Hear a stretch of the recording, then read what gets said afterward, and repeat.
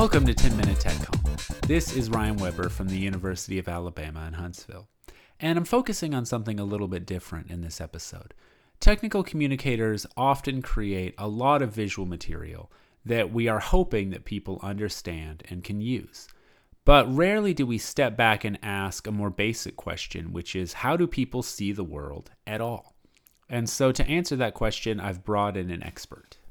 I'm Marta Otten. I'm a lecturer at the University of Amsterdam at the psychology department, and I teach and I do research into social cognition.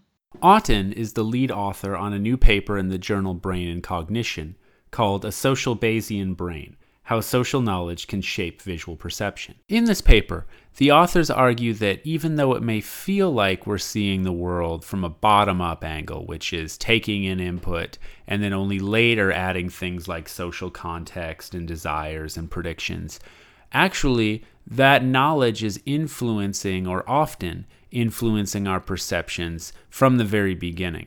That we bring those predictions, our past expectations, and our social knowledge to the very act of perception itself.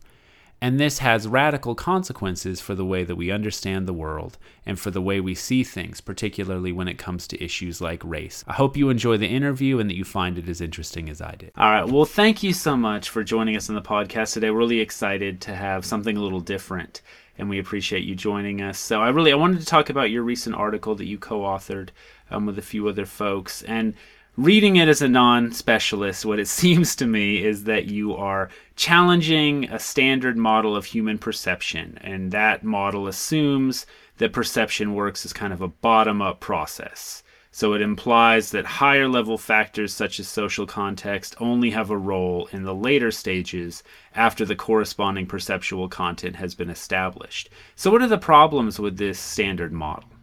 Well, I wouldn't say that it's a problem so much as that we have been seeing sort of interactions happening where it seems that low-level perception is influenced by these later high-level ideas that people have. But I think actually this different approach comes actually much more from artificial intelligence and sort of perceptual models there, which have shown that these kinds of models where you take into account high-level ideas are actually functioning much better than the simple bottom-up models. So I think this is much more an example where we as psychologists have looked at, computer models and decided that maybe this is how the brain actually, goes about its daily job.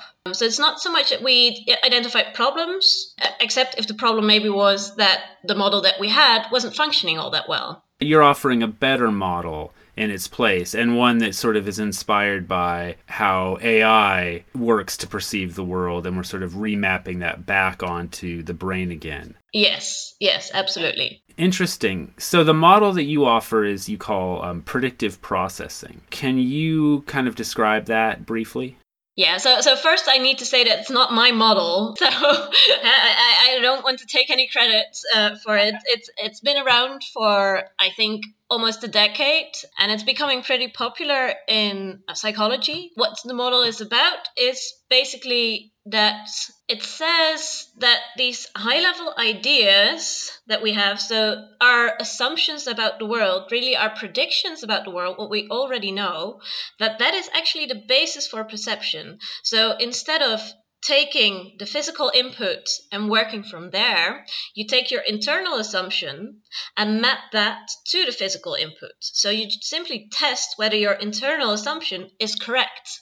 And what you take into account is the error. So the difference between your internal assumption and the outside world. And if the error is great, or if the error is big, I need to say, then you propagate that back to your internal assumption, you adjust your internal assumption, and you try again until you reach a sort of maximum where your internal assumption are matching the outside world. But what that does is that it makes perception much faster because you don't have to look into all the little details and process them, but instead you only have to focus on the areas where there is an error. where your internal assumption is not matching the outside world. So the point then is that we may think that we're just taking the world in as it is, but we're starting with an assumption before the perception happens, and then that perception is coloring the way we see the world in some way.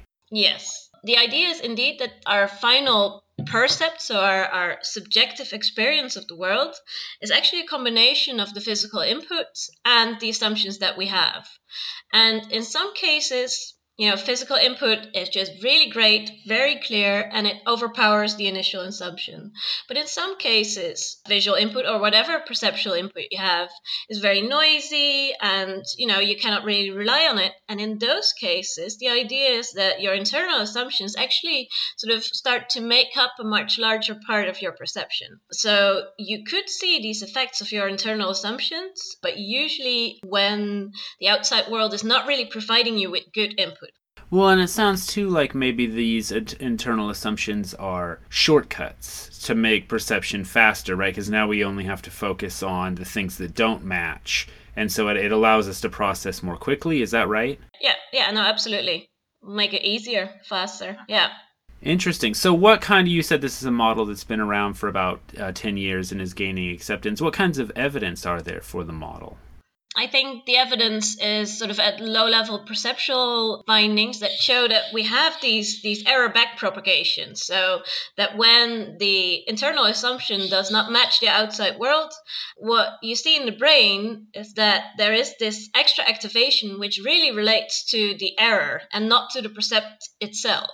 So I think that was one of the more important findings that showed that, these AI models might be feasible from a brain perspective as well.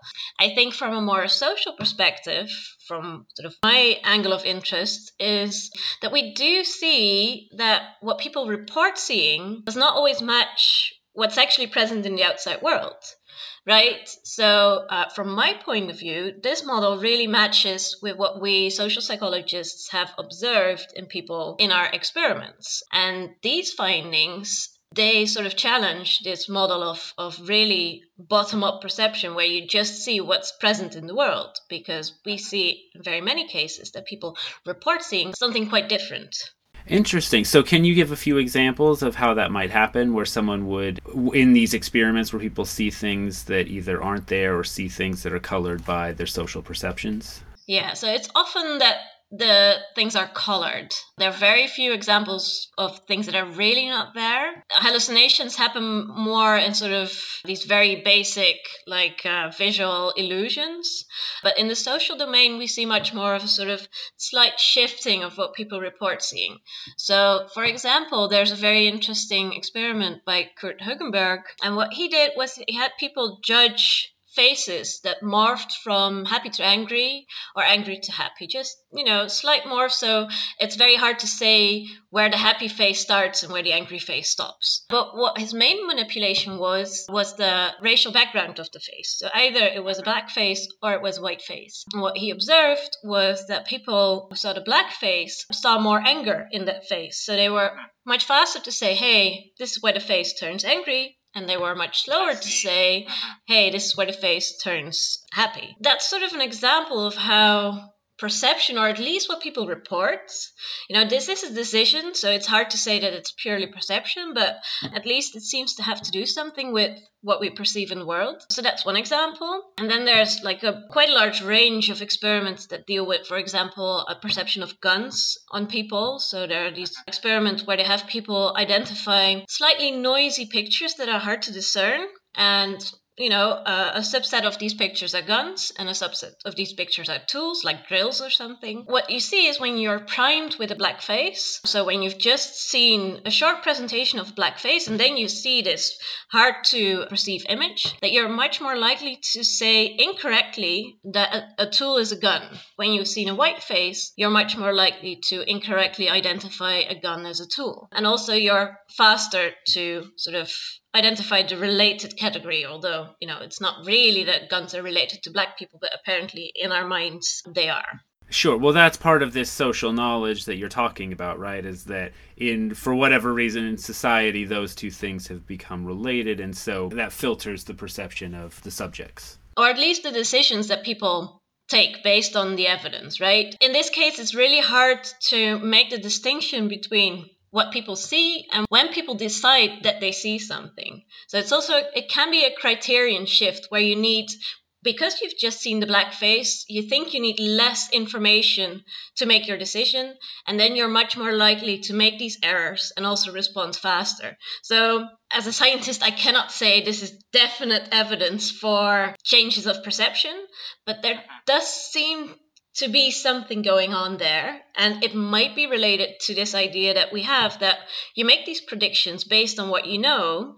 And it could be that you've just sort of pre-activated the gun percept in your mind and therefore are more likely to identify objects as guns because you sort of integrate it with your internal assumption. That's a very interesting way to look at perception, obviously. And, we like to think that we see just what's there and not kind of what's being. But you're saying that is often not the case, that we're bringing a lot of baggage, and often these predictions are good and they work for us, and sometimes they are not effective. What are some of the implications of this theory on sort of understanding how humans see the world? Yes. I mean, I wouldn't say, you cannot trust what you see, because usually we're actually pretty adequate perceivers, right? But that's mainly because in most cases we have a lot of visual evidence to go on.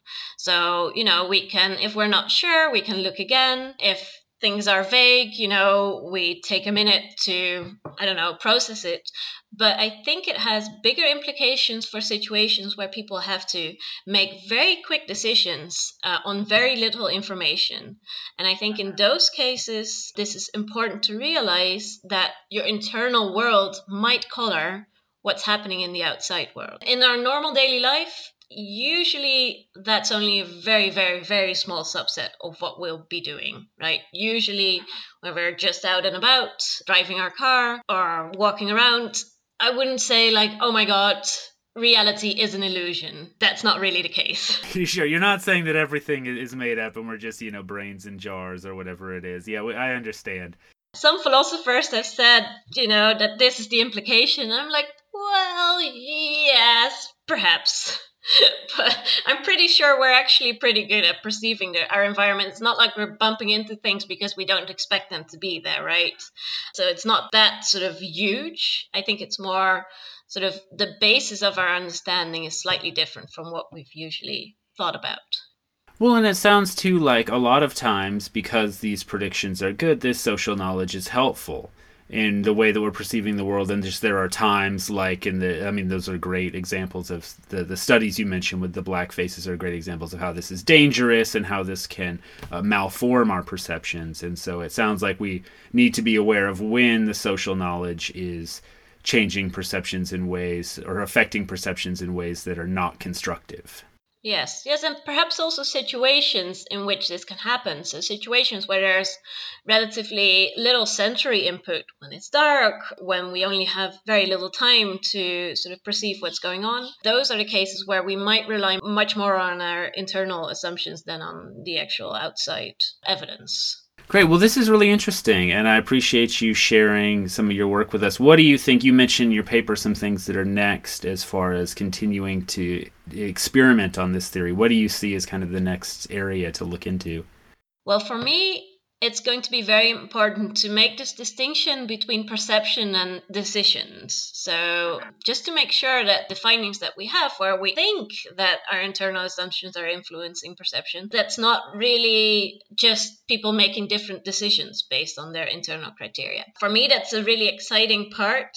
It sounds maybe a bit nitpicky for the outsider, but I think that will really sort of provide some definitive evidence for this idea that we've generated. I think more on a global level, I am really interested in finding more of these interactions where low-level perception is influenced by what we have in mind.